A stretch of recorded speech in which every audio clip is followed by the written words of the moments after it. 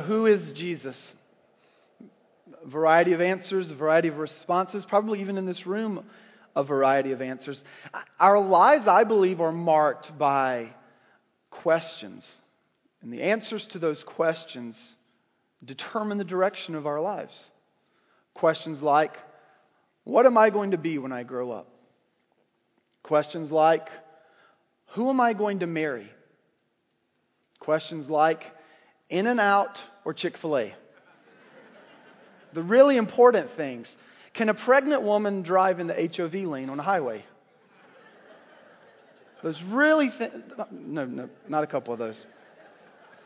Questions like, who is Jesus? And what does the answer to that question mean? For life, for me, for us. It's a question that some of us here today, we feel like we've got it figured out. We've been seeking the answer to that question for a while, and we feel like we've come to some place of conclusion and knowledge, and we trust the Bible, and that others of us in a room like this, we're like, I don't know, I'm still figuring that out. I still have questions for my question before I can even get an answer, and that's okay. And if you're here and that's where you're at, I would just ask you to join us for these next 5 weeks as we talk about this, process this together. And maybe you will get some answers. Maybe you will get some insight.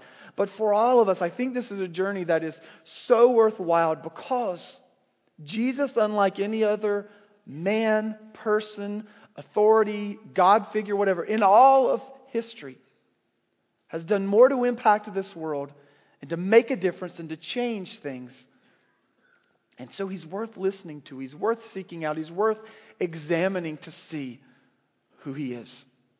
In our book, Who is This Man? I was doing something this week and I was reading through the endorsements and the people who wrote about this book. And I thought it was interesting, the variety of people who wrote. So there's this one theologian named Jeff Foxworthy. He says, this is the most compelling and thought-provoking book on Jesus I have ever read. Whether you are a believer or a skeptic, this book brings to light all the fascinating ways this man changed the world forever. Ernie Johnson, he's a sportscaster, TNT, TBS. He said, the first thing I noticed about John Ortberg's latest work was the title, not Who Was This Man, but Who Is This Man, Jesus. While John does a masterful job of explaining the biblical Jesus, where He's at His absolute best is the way He shows us who Jesus is this year, this day, this hour, this moment. And he says the book will encourage, inspire, and flat out blow you away. Ron Johnson, who is the CEO of JCPenney, he had this incredible line in the middle of his. He said, it is incredible to comprehend the impact that one person leading a small group of 12 people for 3 short years has had on our world. His impact over 2,000 years later is more profound on the day-to-day lives of people, believers or not, than the impact of any other person at any point in history. Rich Karlgaard, the publisher of Forbes magazine, said this, the third step in any 12-step recovery program asks us to turn our will and our lives over to the care of God as we understand Him. But who is God, really? And how can we understand Him well enough to trust Him? Without Jesus, we can only guess. Jesus, the Son of God, came to show us God's character. Pastor John Ortberg brings fresh insight into the life of Jesus on earth, through which we can better grasp the nature of God in heaven. And I thought, isn't that amazing that these people from different arenas of life, different spheres of society could all come to the same conclusion to say, we've got to figure this out. We've got to figure out the answer to this question because it matters so much. The reality is, and I love how Ortberg writes in his book, just even about our perfect weathered state, California here. And he says this, he says, San Francisco has its name because of a man named Francis, was once a follower of this man Jesus. Our state capital is named Sacramento because Jesus once had a meal with His followers, the Last Supper, that became known as a sacrament. He says, you can't look at a map without being reminded of Jesus. You can't go through a month, even in our calendar, without being reminded of the impact of Jesus on our world, on our culture. Tomorrow we celebrate one of those great men who, because of the influence of Jesus in his life, lived this truth out. Watch this video real quick and be reminded. I have a dream that one day every valley shall be exalted, and every hill and mountain shall be made low. The rough places will be made plain, and the crooked places will be made straight. And the glory of the Lord shall be revealed, and all flesh shall see it together. This is our hope. This is the faith that I go back to the South with. With this faith, we will be able to hew out of the mountain of despair a stone of hope. With this faith, we will be able to transform the jangling discords of our nation into a beautiful symphony of brotherhood. With this faith, we will be able to work together, to pray together, to struggle together, to go to jail together, to stand up for freedom together, knowing that we will be free one day. As he began quoting that passage from Isaiah chapter 40, verse 4. That passage is in the context of God saying, comfort to my people who are hurting. And it's in the context of saying there is coming a Savior, a Messiah, who will set his people free. Dr. Martin Luther King Jr. got this idea that through Jesus and the example and the call that he had on our lives, we see that all men are created equal. All humanity is created in the image of God. And Jesus gives us that.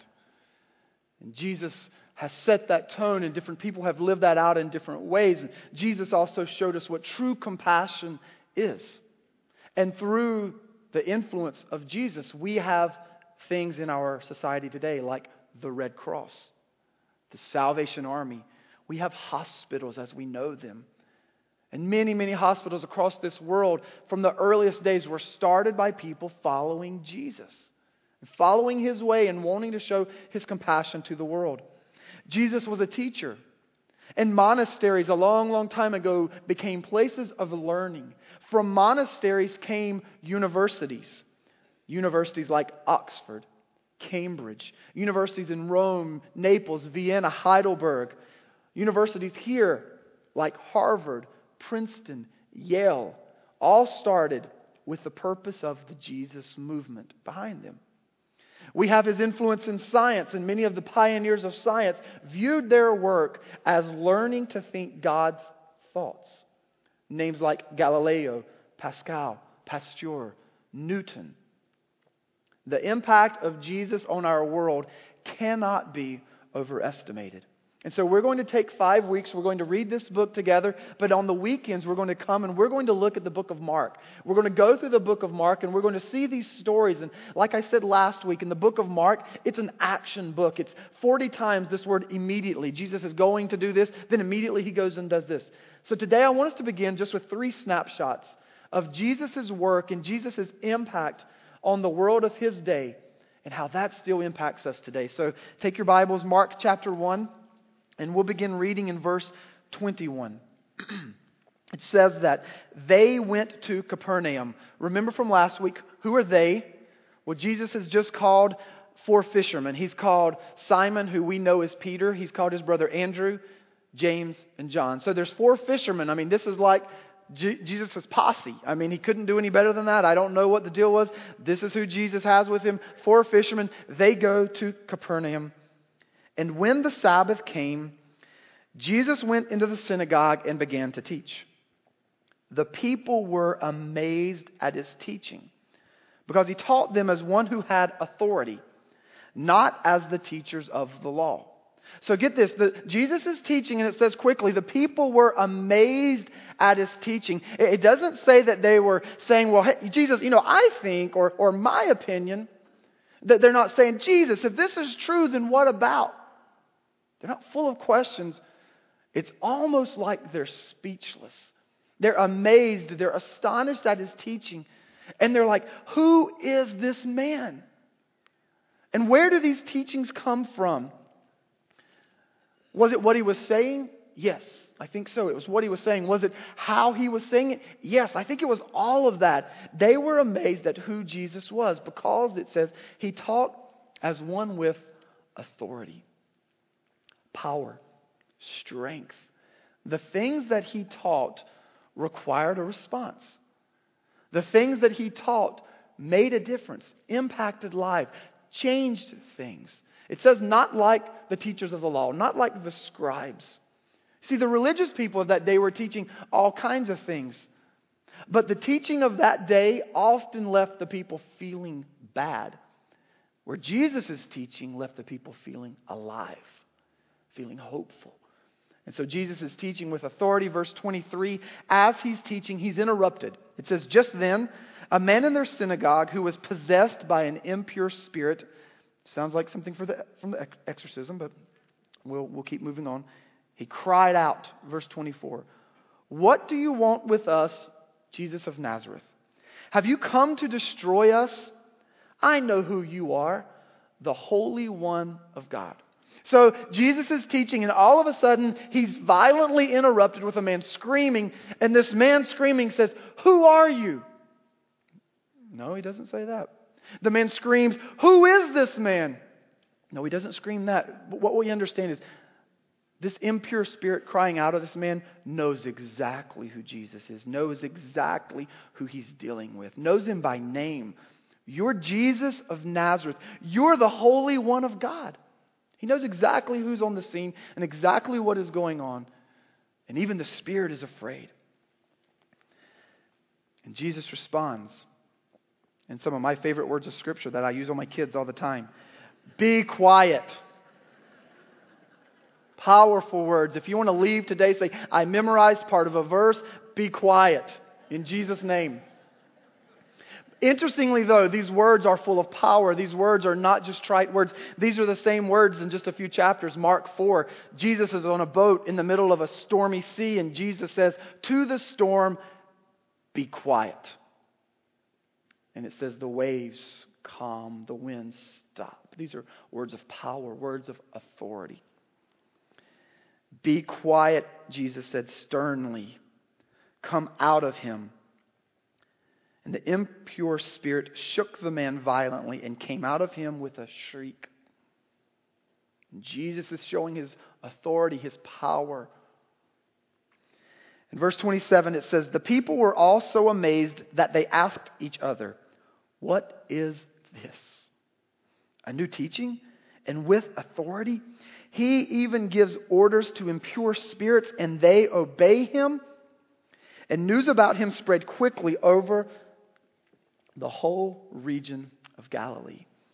See, he taught with authority, not just with empty promises. And he taught not just interesting life lessons or 4 steps to have a happy life or whatever. He taught with authority and things began to change. And the people were amazed, the people were astonished, and they always left thinking, who is this man? What is going on here? What does this mean? Just a question. When is the last time you were amazed by Jesus? When was the last time you were overwhelmed and you just thought, I can't even believe this. This is almost too good to be true. See, that's what's going on here. That's what's happening here. Okay, think in your minds. Have you ever had a great teacher? Somebody just made a huge impact. Raise your hand.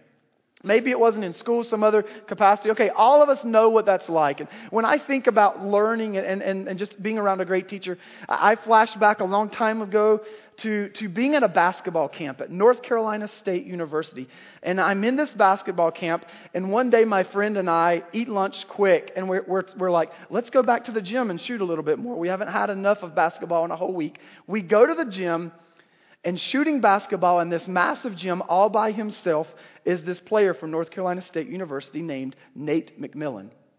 And just a couple years after that, he was drafted by the Seattle Supersonics. He came back, he coached the Seattle Supersonics. He just finished coaching the Portland Trail Blazers, and I think they fired him.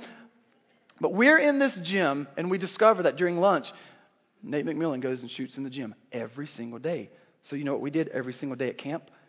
We ran to lunch as fast as we could. We ate our food and we ran back to the gym. And it was me, my buddy Mitch, and Nate McMillan every day. And he would play 2-on-1. He would goof off with us. He would, hey, wait, work on this. We had this teacher just to ourselves, and he was just saying, hey guys, why don't you try this? And here's a skill, work on your shot, all these kind of things. He's teaching us, and we're like, this is amazing. It was so cool. But you know what? Nothing really happened after that.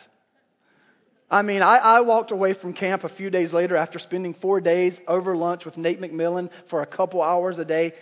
And nothing really changed. I mean, my shot was just as ugly as it always was. I still couldn't slam dunk. Nothing really changed. When Jesus came on the scene and people began to see and hear what was going on, things began to change. People who believed, people who were touched, people who experienced life was different. Because when Jesus comes on the scene and when Jesus comes into our life, He makes a difference. He changes things. And so we see that reality is true. And I just wonder for you today, based off of this one little snapshot, and we see a man who had been struggling maybe for years with something. He had a past. And Jesus set him free from his past. Is there something that Jesus would even want to say today? Look back. Look back, something you've been through, a pain, a hurt, an addiction, something someone did or said to you that you still carry with you today. Maybe Jesus, in all of His authority, today would meet you right where you are and set you free from that. And you don't have to carry that any longer, because Jesus can meet you right where you are. Those things from the past, you can be delivered from. We can be set free. Transition with me to chapter 2 of Mark. And Jesus, the action continues. But what happens with this transition into chapter 2 is interesting, because it now gets into a place where Jesus is becoming more and more famous with every passing story. But all of a sudden in chapter 2, He begins to face opposition. There's conflict, and everywhere He goes, there's conflict with religious people, with other things that are going on. So let's jump into this story. Chapter 2, verse 1. A few days later, when Jesus again entered Capernaum, the people heard that He had come. They gathered in such large numbers that there was no room left, not even outside the door, and He preached the word to them. Some men came, bringing to Him a paralyzed man, carried by 4 of them. So we know these 4 friends are bringing their friend who is paralyzed. They're desperate to get this man to Jesus. Verse 4, since they could not get him to Jesus because of the crowd, they made an opening in the roof above Jesus by digging through it, and then lowered the mat the man was lying on. When Jesus saw their faith, listen, just stop real quick. When Jesus saw the faith of the 4 friends who were desperate to get their friend to Jesus, no matter what, when He saw their faith, He said to the paralyzed man, son, your sins are forgiven. Now, we sort of scratch our head and be like, okay, they did all this trouble. They climbed up on the roof with their friend who's in a mat, and they broke the roof open and they lowered him down through the roof. And they're sort of expecting Jesus to do what? Heal the man. And Jesus looks at him and Jesus said, son, your sins are forgiven. You've got to be like, did you miss something, Jesus? Like, did you see this guy, what we just did for him? And what we understand is that very often those needs that appear the most urgent sometimes on the outside are those things that we think, I need Jesus to do this, and it feels like it's so desperate. But sometimes there's still something deeper. Sometimes there's still something even more profound that Jesus sees. And Jesus says, yes, I care about that, but I also care about the things that go on in the depths of your heart, in your soul. And so Jesus said, son, your sins are forgiven you. Now some of the teachers, verse 6, some of the teachers of the law were sitting there thinking to themselves. They're just thinking this in their head. Why does this fellow talk like that? I love that. They called Jesus this fellow. Why does this fellow talk like that? He's blaspheming. Who can forgive sins but God alone?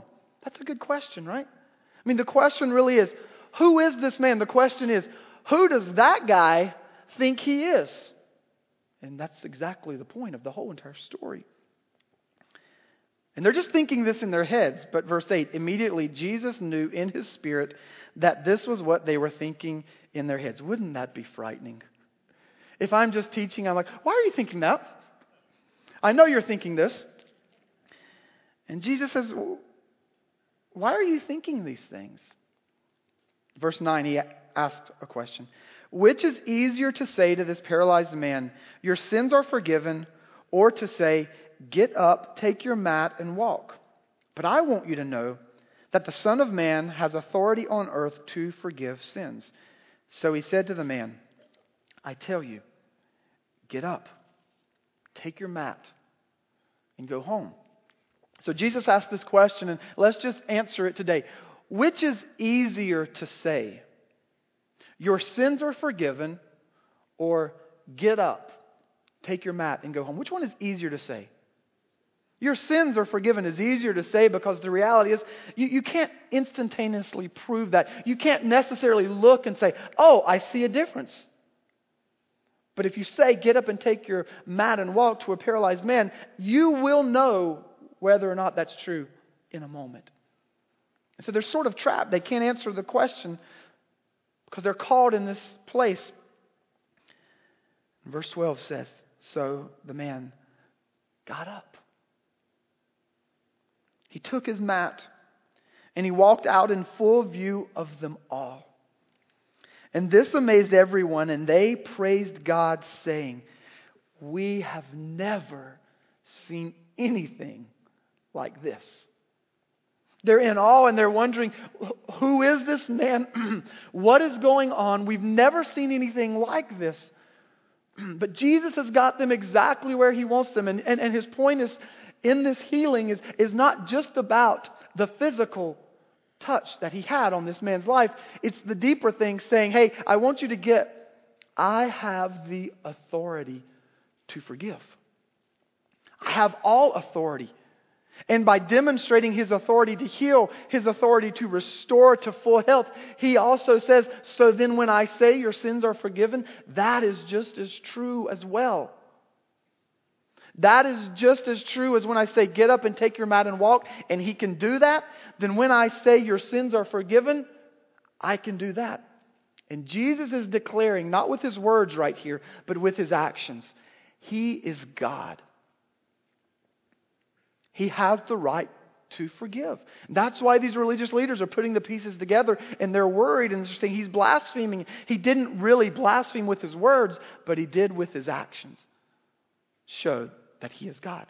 And so it wasn't blasphemy, it was proving the truth of His words. He is who He says He is. And they didn't know what to do with that. And He has the authority to forgive. He has all authority on the earth, Scripture tells us. I told you guys about an incident in my life a long time ago, the first time where I had real authority. Do you remember? I was a safety patrol. The sash, the badge, and that badge empowered me to say, stop running in the halls. And children had to listen to me because I was a safety patrol. And when I put that sash on, it was like my magic cape. They were bound by my word. And I had power to enforce it. Or at least I thought I did. Jesus is saying, I have all of the authority to forgive. I have all the authority to meet you right where you're at, in whatever state you're in, and whatever is holding you back. And I have the authority to set you free. I have the authority to meet you right now today in this present moment with your wounds and your heartbreaks, with shame and guilt that some of us carry into this room. And I have the authority to set you free. The authority to forgive, the authority to say, you're forgiven, you're set free, now go live. The authority to say you've been shackled, you've been held hostage to some pain or something that's going on. You're that today. The authority to say, get up, take your bed, and walk. To change our lives. He has that kind of power in our lives. And this is not a call to say, I need to get my act together. I need to work harder. I need to fix myself. This is a call that says, I can't fix myself anymore, but He can. I can't deliver myself. I can't set myself free, but He can do that to me. He has the authority to do that. I love just even the backstory of Mark. And I don't know how many of you know who this guy Mark is. But if you're interested this week, maybe go read Acts chapter 12, Acts chapter 15, and you'll see this guy, Mark. He's also known as John Mark. He's there in Acts chapter 12 while Peter's in prison, and Peter gets out and he comes to his home. And in chapter 15, we find out that something interesting has happened. Mark is sort of a missionary. He's going on trips with Paul and Barnabas, and he's doing these things, and all of a sudden something happens. We don't know the details. Mark quits. He deserts them. For some reason, he goes and he does his own thing. And so in Acts chapter 15, Paul and Barnabas are coming together to go on another missionary journey. And Barnabas says, I want to take Mark. And Paul says, nope. He deserted us that one time. I'm done with him. I need to go this way. And the division was so sharp that it said, Paul went one way and Barnabas went another. And now Mark's coming on the scene and he's writing a gospel account of Jesus Christ. And if you read behind the scenes just a little bit, what you understand is Mark is writing and saying, our God is a God of second chances. He's saying, I blew it before God. I was going one way and one day I blew it. We don't know how He blew it. We just know He did. And this is Mark sort of being reinstated. This is Mark being able to say, I'm a guy who was walking with Christ. I blew it. But He gave me a second chance. He wrote me back into the story. He allowed me to be a part. He redeemed. He forgave because He had the authority to forgive. Now Mark introduces us immediately following this story to another story of conflict, beginning in verse 13. Once again, Jesus went out beside the lake, and a large crowd came to Him, and He began to teach them. As He walked along, He saw Levi, son of Alphaeus, sitting at the tax collector's booth. Follow me, Jesus told him. And Levi got up and followed Him. Now there's some things going on here that just make this story all the more interesting. A tax collector in that day was the most despised person in Jewish society. Because the tax collector in that day was a Jewish person who basically turned his back on his own people to say, I'll work for the authorities, I'll collect taxes from my own people. He's a traitor. And on top of that, tax collectors were notoriously greedy. And so they would ask for more money than they were even due so they could make some off the top. So here's a guy who's known as being a traitor and greedy. Another part of the story that's interesting is Jesus here is walking by the lake. They had tax collectors who worked by the lake to tax fishermen for their catch. So just what if? What if this guy is one of those fish tax collectors? So Peter and Andrew and James and John, they know who this guy is because he's taken advantage of them year after year after year. They go catch a bunch of fish. They come back and he's like, give us our share. And so now they see this guy and they're thinking like, oh gosh, not him. And Jesus sees this guy and Jesus says, hey, Levi, follow me. Can you imagine the four fishermen's response? Like, not him! Not him! Do you know that guy, Jesus? He's taken advantage of us year after year after year. And Jesus is like, yes, him. Follow me. Interesting part of this story, this guy Levi, he's known by another name as well. Matthew. As in the Matthew who wrote the Gospel of Matthew right before this. So Jesus is giving us the backstory on some of these guys who end up forming His inner circle, His disciples, His 12 who go out. And it's not people who are based on their good. It's not people who are based on their religious. It's people that Jesus said, follow me. And they came. Verse 15. While Jesus was having dinner at Levi's house, many tax collectors and sinners were eating with him and his disciples, for there were many who followed him. When the teachers of the law, who were Pharisees, saw him eating with the sinners and tax collectors, they asked his disciples, "Why does he eat with tax collectors and sinners?" They said this with condemnation in their voice. Why does he eat with those people?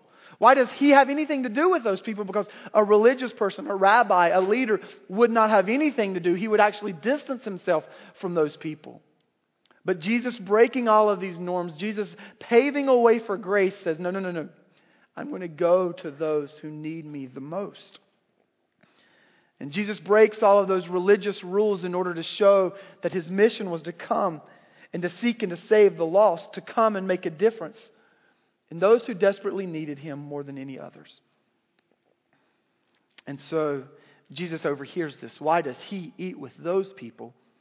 In verse 17, on hearing this, Jesus said to them, "It is not the healthy who need a doctor, but the sick. I have not come to call the righteous, but sinners." Jesus says, I didn't come for those people who have it together.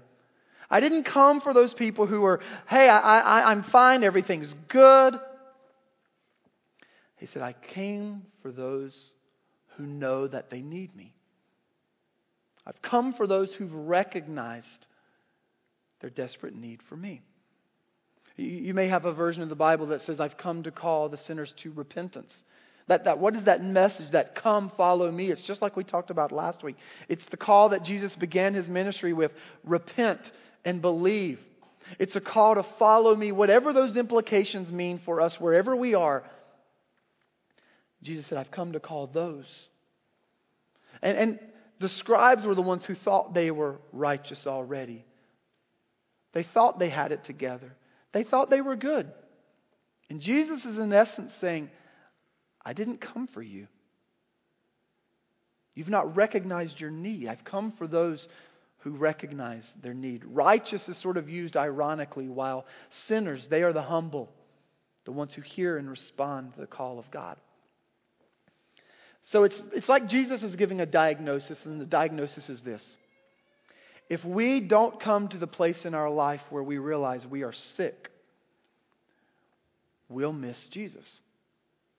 If we don't come to the place where we realize we have a need for him, we have a desperate need, that we are sinners, and in that state of being a sinner, we're helpless. But that's why Jesus came, because God showed us his love in that while we were still sinners, Christ died for us. He didn't wait for us to say, I'm going to get my life together. He died for us on a cross. So the diagnosis is that's us. If we want to know Jesus, if we want to know God, it starts by us saying, okay, I have a problem. We had a doctor back in North Carolina that a lot of my buddies and I knew. And this doctor was notorious in his diagnosis for saying this. I think it's a virus, but I'll give you some antibiotics just to be safe. So, he would say this all the time, so much so that my buddies and I just started joking, and we would say, oh man, I have a headache. And one of us would jump in, it's probably a virus. I'll get you a prescription for antibiotics. Or, man, my back hurts, I'm getting old. Oh, it's probably a virus.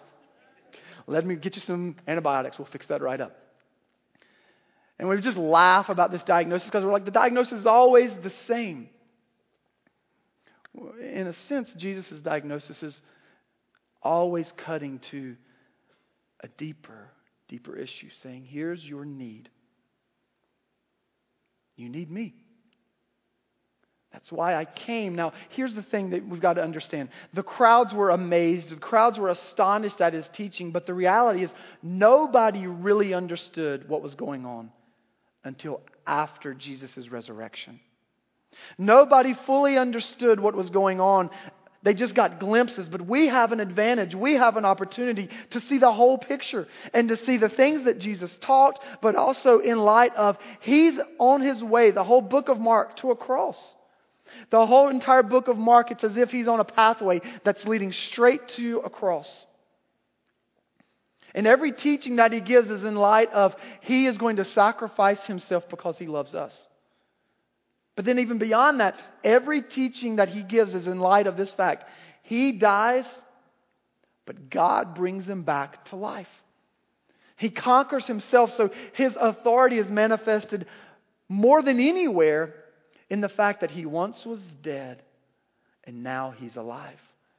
And if He has victory over death, then He has victory over hell and He has victory over sin, and there's nothing we should fear. And so Jesus continues to speak to us today to say, it is about your past and it is about what has gone on and it is about you can be free and you can be delivered. It is about your present and whatever hurts and whatever things are going on in your life, that He has the authority to forgive and move in your life. But it's also about your future. And it's also about the direction and the purpose of your life. And Jesus would say, wherever you are, whatever you do, follow me. Follow me. And you may say, but that's scary. What if I say that and Jesus asked me to do something that's hard? And I would turn around and say, yes, it may be scary, but what if Jesus asks you to do something and it's amazing? What if Jesus asks you to do some things that are a little bit uncomfortable and you're a little bit worried, but you begin to find life like you've never known it before? You begin to find hope and peace. You begin to hear His teachings and they mean more to you than any words you have ever heard in your life. What if, on the good side, the things that God has planned for you are beyond your wildest imagination? The impact and the influence He wants you to have on your home and in your workplace and everywhere you go in your neighborhood is so impactful and so life-changing for those around you. What if? And so we see in a story like this that as Jesus begins to call people, it's not based on who they are. It's not based on what they've done. He says simply to those who are the most despised of culture, follow me. He says to those who don't really have much to offer, follow me. He says to those who are held back, whether it's imprisoned by physical suffering or spiritual suffering that's going on, He sets them free to follow. I just wonder if where you're at and what's going on in your life, would you be so willing to say, okay, I'll follow you. I've tried to fix myself. I've tried to deal with these issues on my own. But today, Jesus, help. I realize I'm one of those you're talking about in this verse. I'm not healthy. I'm the sick. I realize I desperately need you. And you've come to call me. And I'm willing to respond. I love this quote I found by a scholar, N.T. Wright. He said, how can you live with the terrifying thought that the hurricane has become human, that the fire has become flesh, that life itself became life and walked in our midst? Christianity either means that or it means nothing.